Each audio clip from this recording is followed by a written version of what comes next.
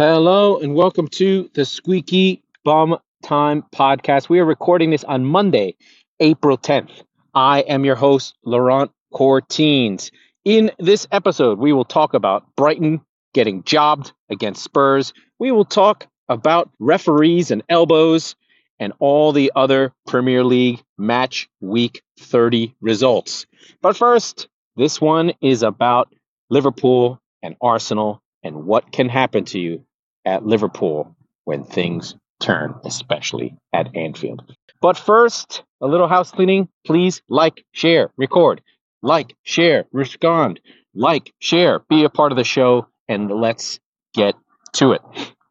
Okay, so I think most of us know the results, and I'm on holiday out in Palm Springs in a beautiful golf course. So this one's going to be a little bit shorter than normal. I do want to talk about the Arsenal game, but more from things that happen at Anfield. So it was a great game, probably a game of a season, and it's not a coincidence that it is at Anfield because Anfield has a magic to it. The fans are passionate. Liverpool is the city. If you're a Liverpudlian you're an Evertonian or you're a Liverpool supporter, you're a Red. The football in that town is everything. It's an identity. It is the Republic of Liverpool. It is separate culturally from England. There is a pride within that city that is hard to understand for Americans because of what happened to the city. And the football club represented that. There are a couple of things, and I'm getting into a preamble around why Anfield is Anfield. It represents something more than just football. It represents defiance in the face of the South, defiance in the face of conservatism, defiance in the face of England leaving themselves behind. When Liverpool, the city, was crumbling in the 60s and 70s, it was Liverpool Football Club that was growing under Shankly. Shankly essentially imbued his own personal belief into the club, that he was an avowed socialist and an avowed workers' rights person, and an avowed, the collective greater than the individual. And that is in the ethos of Liverpool. Again, the themes of some of these last few episodes have been identity and club and player. And in this case, Anfield imbues the energy of the city and what it means to be a Liverpudlian. And that's why when teams say, oh man, going away to Everton is going to be tough. Goodison Park is tough. Oh, going away to Anfield is tough. It's going to be tough. Or, oh, European nights at Liverpool. It's both the ethos of the club and result and moments. So it's all of it. It's European Cups. Liverpool have now 6 European Cups, the most in England. And it's not even close. So the world knows about Anfield. And Anfield represents a certain piece of England, working man's England, Liverpool's England, the North's England. And Liverpool has its own accent. It has Scouse, which is different. It's a mix of Irish and and that comes into the city as well, the defiance of the Irish moving to Liverpool. It's right across the way. So I did want to give that preamble just to give an understanding of why Anfield is the way it is. It has all that history. It's all that stuff. It's all a cauldron mixed together. And it's defiance in its relation to its other northerly culturally center of Manchester. They have an old history of the canal built to cut Liverpool out from the Merseyside shipping. So there's a reason, physical rivalry and economic rivalry between the two cities, and they embody the two northern pillars of football. And Anfield, in that moment against Arsenal, down to, after really just playing badly and looking like the shit Liverpool that they've been, Trent Alexander-Arnold having a torrid time of it, Martinelli going right past him.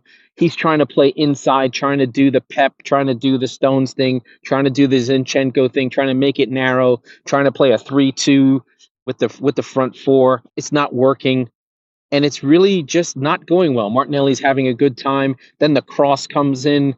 Gabriel, within the first half hour, Arsenal are up 2, and they've completely quieted the Anfield crowd, and the whole thing is collapsing on Liverpool again. And all I could think was, wow, that's so strange. That's so unlike Liverpool. What we've seen in these last few months is Liverpool can sustain 20 minutes on the crowd, can sustain life on the crowd, get those 2-0 leads and have energy, especially the Real Madrid game comes to mind. And then they're able and then they collapse when that sort of energy leaves them. But in this case, this game was inverted. This game was inverted in that Arsenal came out and have been doing this all season. They're one of the earliest scoring teams in the league. It's very pep, very City. I always say this about City. They have to score in the first 15 minutes. And Arsenal imbue that. Martinelli scores his goal. I don't have all my data this time because I'm out on a golf course, so I'm just doing it by memory. Jesus on some movement where the Liverpool defense is a little bit disjointed again.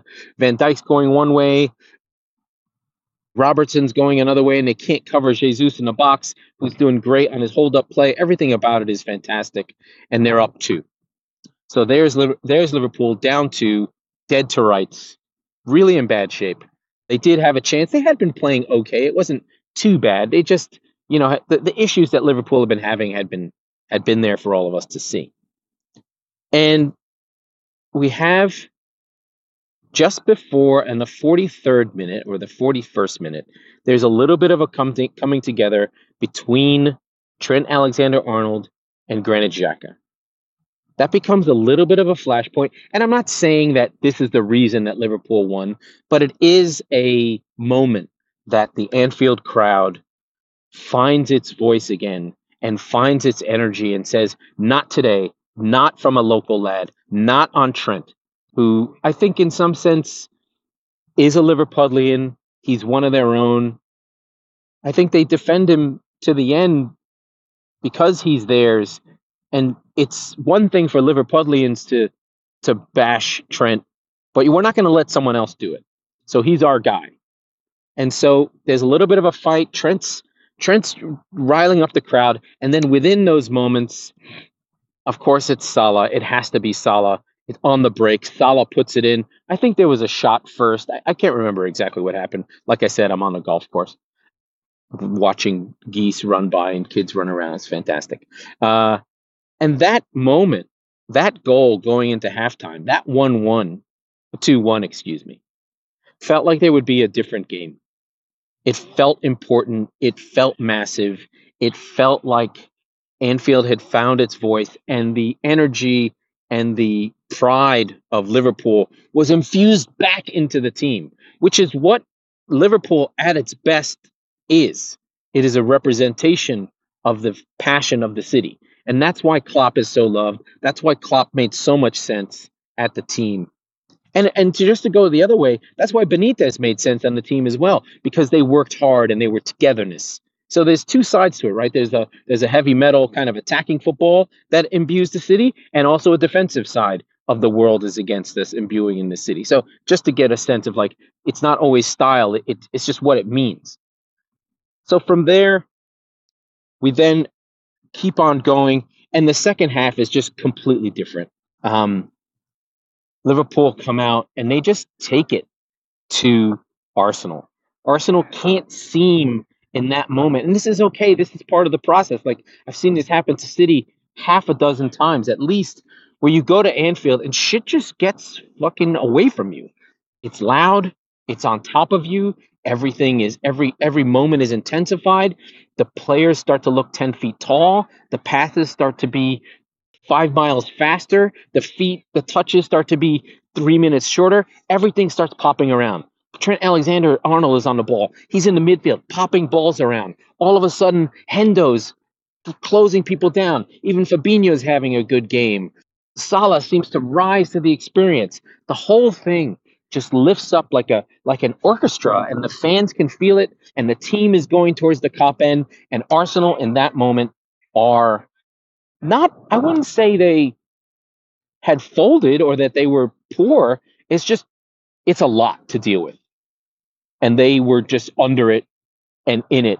And when you're in it and under the cosh of Anfield and its players, so that combination of players, energy, cheering, the moment, all of it sort of starts to get to the Arsenal players, and they're hanging in.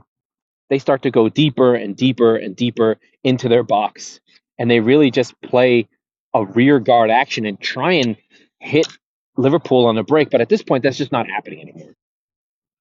And there's a penalty shout for Salah on 53 that he misses, which would have been in a moment that would have sent Anfield to crazy town. And just it didn't happen. And throughout the second half, Liverpool are just pushing and pushing and pushing, and shots are being taken, and good shots are being taken, and it just feels like an inevitable is coming because Anfield has lifted this team. I just imagine it as like, if you think about an old Bugs Bunny cartoon, and you've got that wispy, smoky hand just pushing them, almost like moving players away. There's just another level of mysticism. I think these are these moments that football can football has that is just like a mystical experience that happens, something otherworldly, something beyond the game that takes the players and starts moving them around. A player who's average becomes superhuman. A player who's superhuman becomes legendary. A player who's a legend becomes a god. I mean, it's just these kind of things that happen, and they sound hyperbolic and superfluous. And you look on it from the outside, and you're listening to the show, and you go, Laurent, what the fuck are you talking about? But if you're in it, if you are an Arsenal fan, if you are a Liverpool fan, and if you are feeling that, those are the feelings that you're feeling. As a Liverpool fan, you're feeling like there's no way we're not fucking winning this game. It's all here for us. Everything is going our way. The whole thing is lifted up. You're in it. You can't breathe. The minutes fly by. You all of a sudden you look up, 20 minutes have gone by. It's these moments that football is beyond its best. And I've given myself goosebumps just talking about it. So Firmino comes on, of course, an amazing cross by Trent Alexander-Arnold, who does Zinchenko, who, as a City fan, this is the problem with Zinchenko. He's not a natural defender. He misses the moment. He gets too tight on Trent, who does him. Trent gets down the line and puts in, of course, Trent just in this moment puts amazing crosses in. When you allow Trent Alexander-Arnold to be in the offensive third, to be on the ball, everything changes for him. He becomes the best right back in the world, the best attacking crosser of the ball in the world. But the other way around, when you have to defend him, he's the worst. So it's all relative about what the moments are.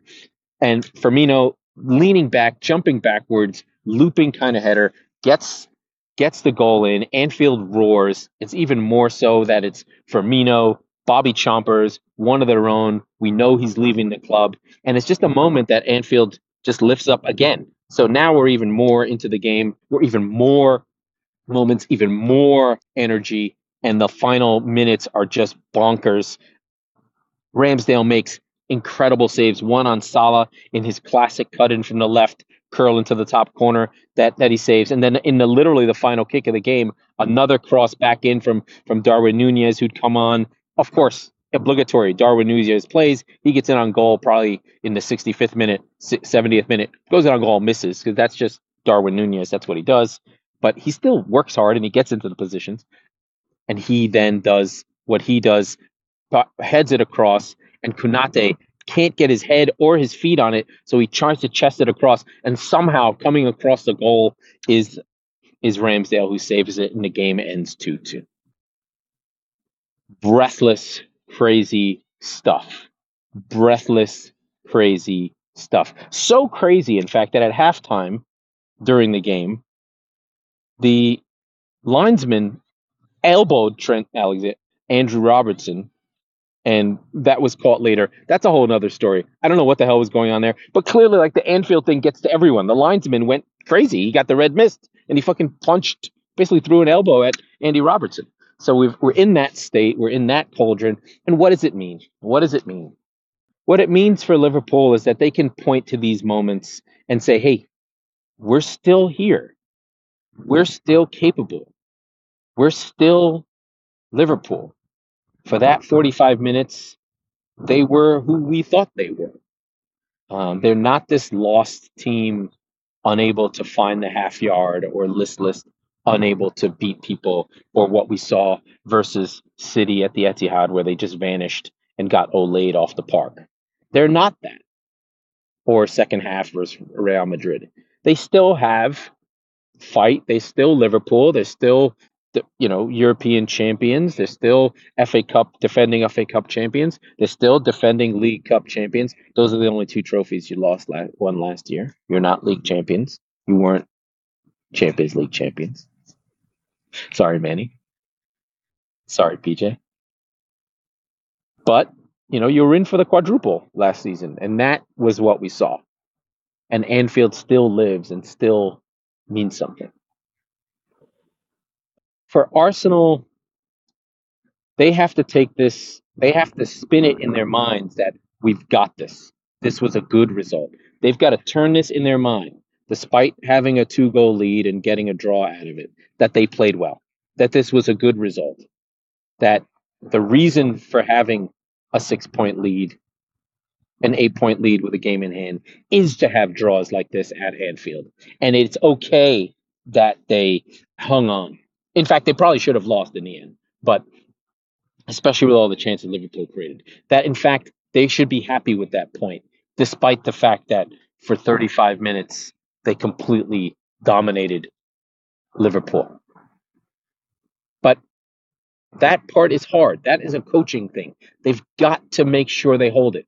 You could see Zinchenko after he came off, after getting done by Trent Alexander-Arnold. He's crying on the bench. So, and then the players after the game just collapsing. That was a high energy, intense game. That was a high energy, intense game. And those kind of games are not what Arsenal have played in a lot. They had that moment when they had their dip, the Bournemouth game that they pulled back and the Aston Villa game that they pulled back, where there was high emotion and there was a little bit of like, hey, you guys haven't won anything. Why are you being so emotive?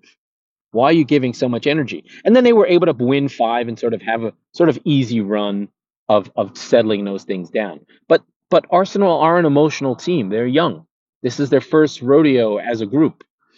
And to give that much energy and feel the way they felt after the game, they've got to find the emotional levels. They can feel good about the way they played. Like, this isn't, at this point in the season, I don't think we're at the tactical level. Like, breaking these games down tactically at this point is like, it's kind of fruitless. I think we know what Arsenal do. They are grooved. They do know where the balls are going to be. They do know where the passes are going to be. They know what runs they're going to make. They know where things are going to be. I think that part of the game is pretty clear for them.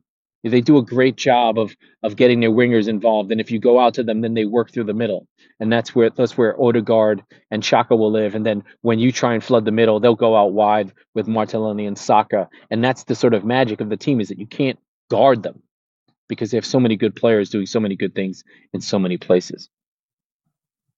But this part of the season is about managing emotion, managing the highs and lows, managing how you feel. Are you afraid, Arsenal? Are you afraid? Do you have fear inside of you that you're going to blow it? Even a little bit of doubt at this point is dangerous. A little doubt for Arsenal is dangerous. So having Zinchenko, a leader, sort of breaking down on the bench is dangerous. He's an emotional player. He's been going through a lot with Ukraine. I understand that. But at this point, he's got to keep it together because he's the veteran. He and Gabriel Jesus are the two players that have come to this club from City and bring the experience of what it's like to go game after game, 14 games in a row, to go head to head with someone chasing you and fight and win and go and every result mattering and no slipping up. Every play, every pass is intense, is hard, is difficult. And at that point, Arsenal need to sort of be calm, accept how the result went, feel good about the things they did, and then keep going and lift themselves up and go on to the next game. They've shown that they can do it, but they've also shown that when they have a big game, things can get difficult for them. Things can get difficult for them. All right. That was amazing. That was 20 minutes on just Arsenal and Liverpool. But that's how important the game was. I think we'll go on to City just for the sake of like keeping the results in order. City played against Southampton. I want to give Southampton a lot of credit. Like I said, I really like what Ruben Celis is doing down there. They're probably going to go down, and I think they should keep him as a manager. That team has moments. They have something good. They're just not good enough. Alavia is good, and we know about James Ward-Prowse. They just don't have enough. And for 20 minutes, they gave City problems. But then City scored the first goal, and once the first goal went in, I feel like City were on their way, uh, and just moved on from there.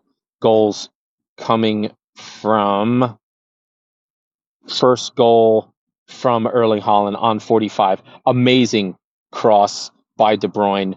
Then Grealish on his own rebounds his own shot. Then Erling Haaland from Grealish, another fantastic goal. This one was a bicycle kick on his own in the air. Grealish has been fantastic.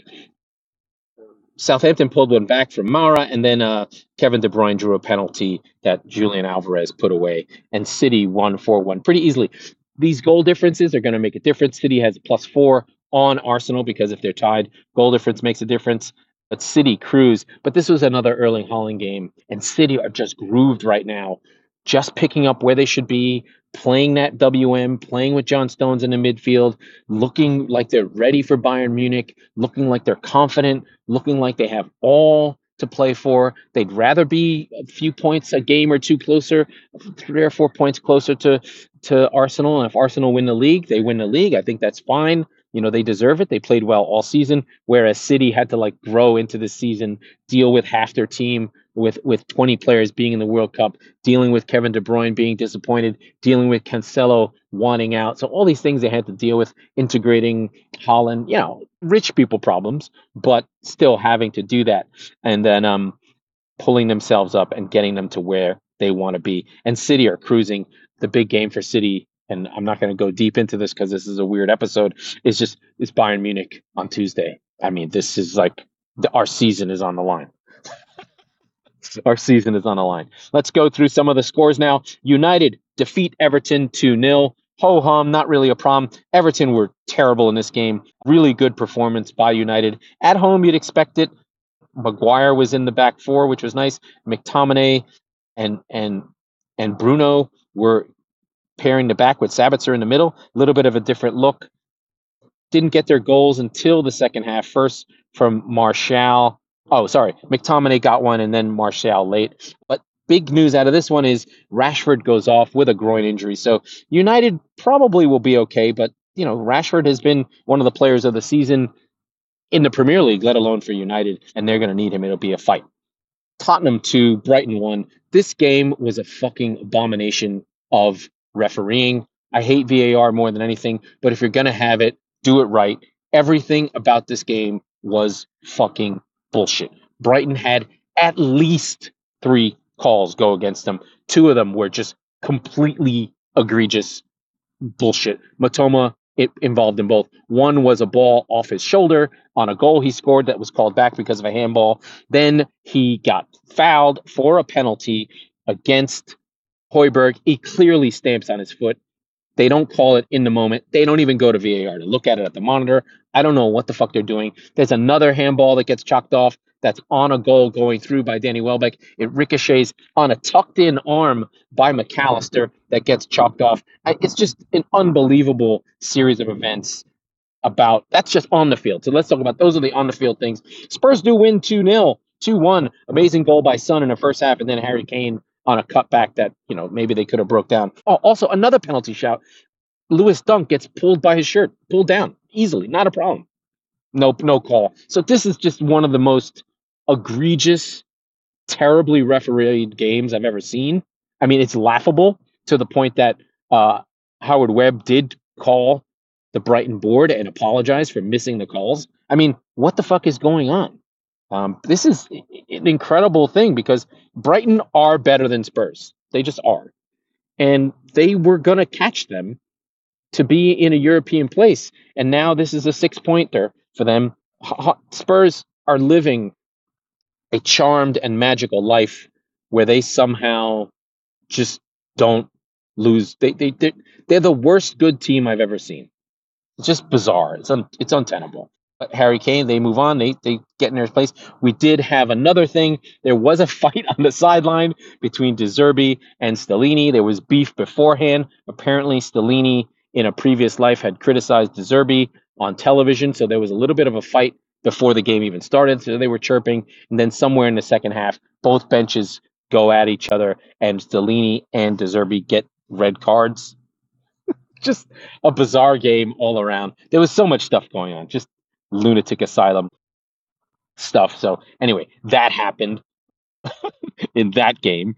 Let's just keep going because I'm just cruising through stuff. Um, the Frank Lampard experience begins at Wolves, at Molineux, and typically is the same as it always is. Chelsea, unable to score fucking goals. They lose to Wolves 1-0 on an amazing goal. Just a fantastic goal in the first half by Mateus Nunez. Half volley, 3 quarters in from the corner. He's on his own, and he lashes a thunder cunt blast into the top bins. No one's saving that ever in a million years. But again, nothing from Chelsea. Havertz somehow still playing up top for for Spurs and still unable to do anything. I want to give a shout out in this game for Leslie Fofana and Koulibaly. Really good in defense. Really good in defense. So there's some good things happening at Spurs. Clearly, it's a super talented team, but Frank Lampard is not going to turn this team around. This team is cooked.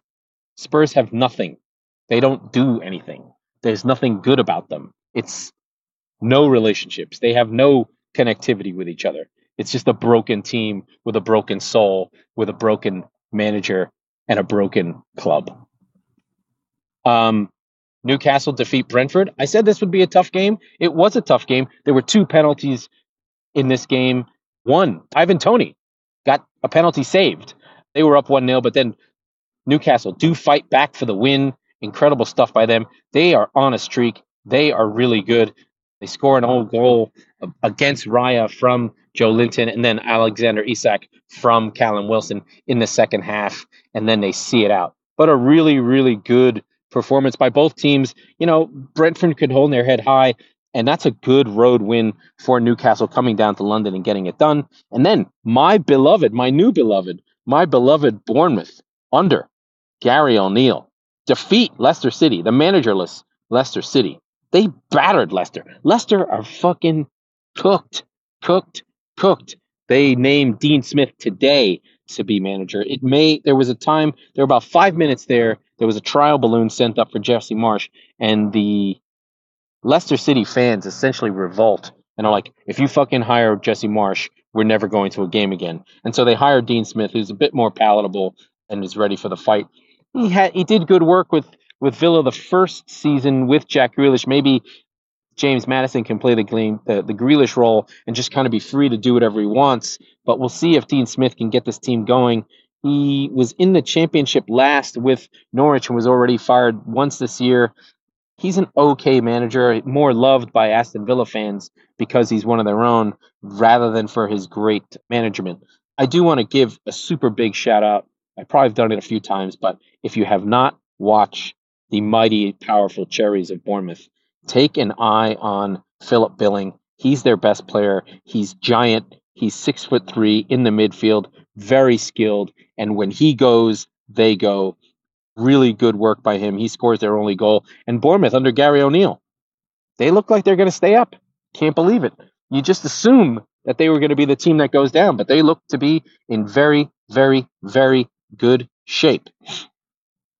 Christian, pause the show, fast forward a little bit. Aston Villa 2, Nottingham Forest 0. Nottingham Forest looking like relegation fodder. And the great and powerful Unai Emery has his boys from the Midlands just cruising.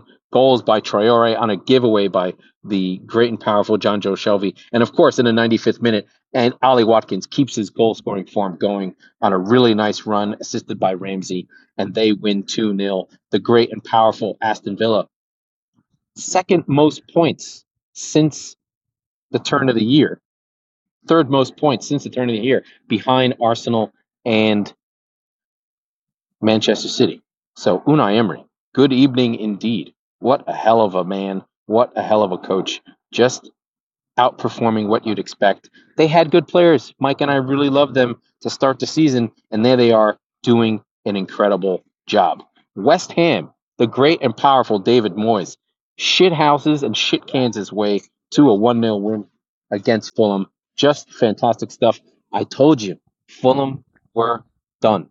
They were outperforming their numbers. Where they were wasn't their reality, and they've now been unable to score goals without Mitrovic. They're on the beach. They're done. They're good. The Marco Silva 18-month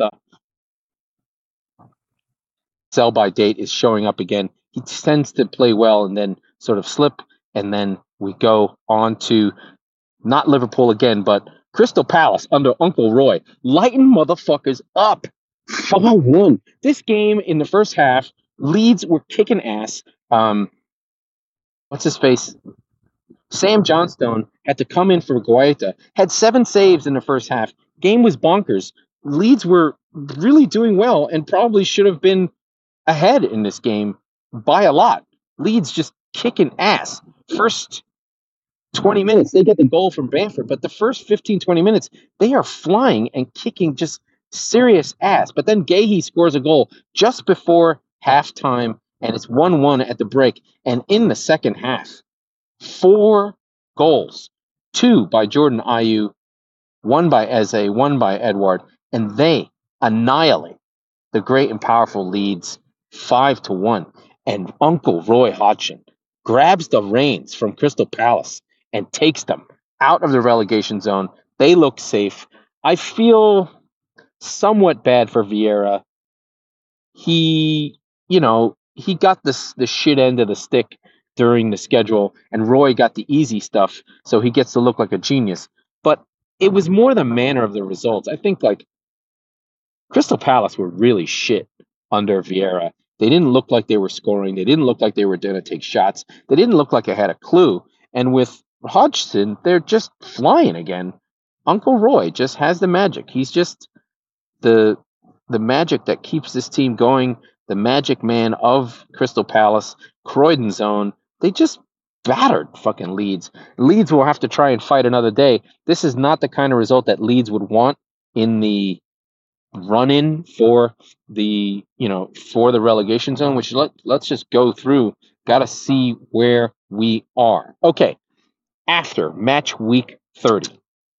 Okay, City sit 6 points behind Arsenal. If City win all 8 of their games, 9 of their games, they have a game in hand, they will be Premier League champions. It is in City's hands. If Arsenal win all their games, they will be champions because they play each other. So I doubt that either of them will run the table, but it is in City's hands at this point. They don't need any help to win this league. They have a head-to-head against Arsenal. If they defeat Arsenal, they will be level. And if they defeat Arsenal and they win their game in hand, they will be level on points. So, and Arsenal do have the more difficult run-in that we can get to another day. Then Newcastle and Man United sit in 3rd and 4th, tied, but the goal difference is 20 goals better. Newcastle are far better, far superior underlying numbers than United, so they would win the tiebreaker no matter what. And Arsenal and the team that won't die, Tottenham Hotspur, sit on 53 in 5th place. City, Newcastle, and Man United all have a game in hand on them. 6th is Villa. 7th is Brighton. Even though they got jobbed, they should be on 49, but they have 2 games in hand. Liverpool on 44, Brentford on 43, Fulham in 10th on 39, along with Chelsea in 11th. Then there's the gap to the relegation war that Palace has really given himself a 6-point cushion. They're on 33. Wolves, West Ham, Bournemouth, Leeds, Everton, and Nottingham Forest tied on 17 and 17 and 18th. Everton out of the bottom 3 on goal difference alone.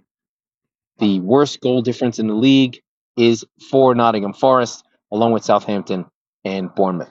Bournemouth are 3 points out of the relegation zone right now. They've played 30. It's still going to be a bit of a war. I get the feeling that Palace are relatively safe. There's 6, and I do feel the same way about Wolves. My thought about 9 wins being the number is still about right. I still think if you get to 9 wins, you're probably going to be okay. Right now, Everton, Nottingham Forest are on 6, Leicester's on 7, and Southampton are on 6. The only one I feel certain about is Southampton going down. Everyone else, I have no fucking clue what's going to happen. Right now, the bottom three are Nottingham Forest, Leicester, and Southampton. You don't have to be faster than the bear. You just have to be faster than your friend who's also running from the bear. So you don't have to be the best team in the world. You just have to be better than three. But they just have to be three worse than you. So that is where we are with that. Okay, we're going to quickly just give you a sense of where we are with the Champions League because it is kicking back up this week. And I want to make sure that we don't. Oh, here we go. Tuesday, Benfica versus Inter, City versus Bayern. Then on Wednesday, Real Madrid versus Chelsea at home, and Milan versus Napoli. And then the following week, Chelsea, all the return legs go on. So we have Tuesday and Wednesday, Benfica versus Inter. Benfica should be favored against Inter because I don't think Inter are that good. City versus Bayern Munich is the real heavyweight bout. And then Real Madrid, of course, favored versus Chelsea. But this is why Frank Lampard took this job to just see if he can get this thing done. And then Milan versus Napoli is a rematch of a game that just happened the other day. Napoli are the favorite in their side of the group. Okay. I think I did it. So, how's everyone feel about that episode? It's a little bit trickier. That was the Squeaky Bum Time podcast with Laurent Fortines. We are the football wing of the Chop Sports channel and presented exclusively by the Premier Streaming Network. We record on Mondays and Thursdays, so be sure to subscribe wherever you get your podcasts so you never miss a show. Thank you. You all are a dream.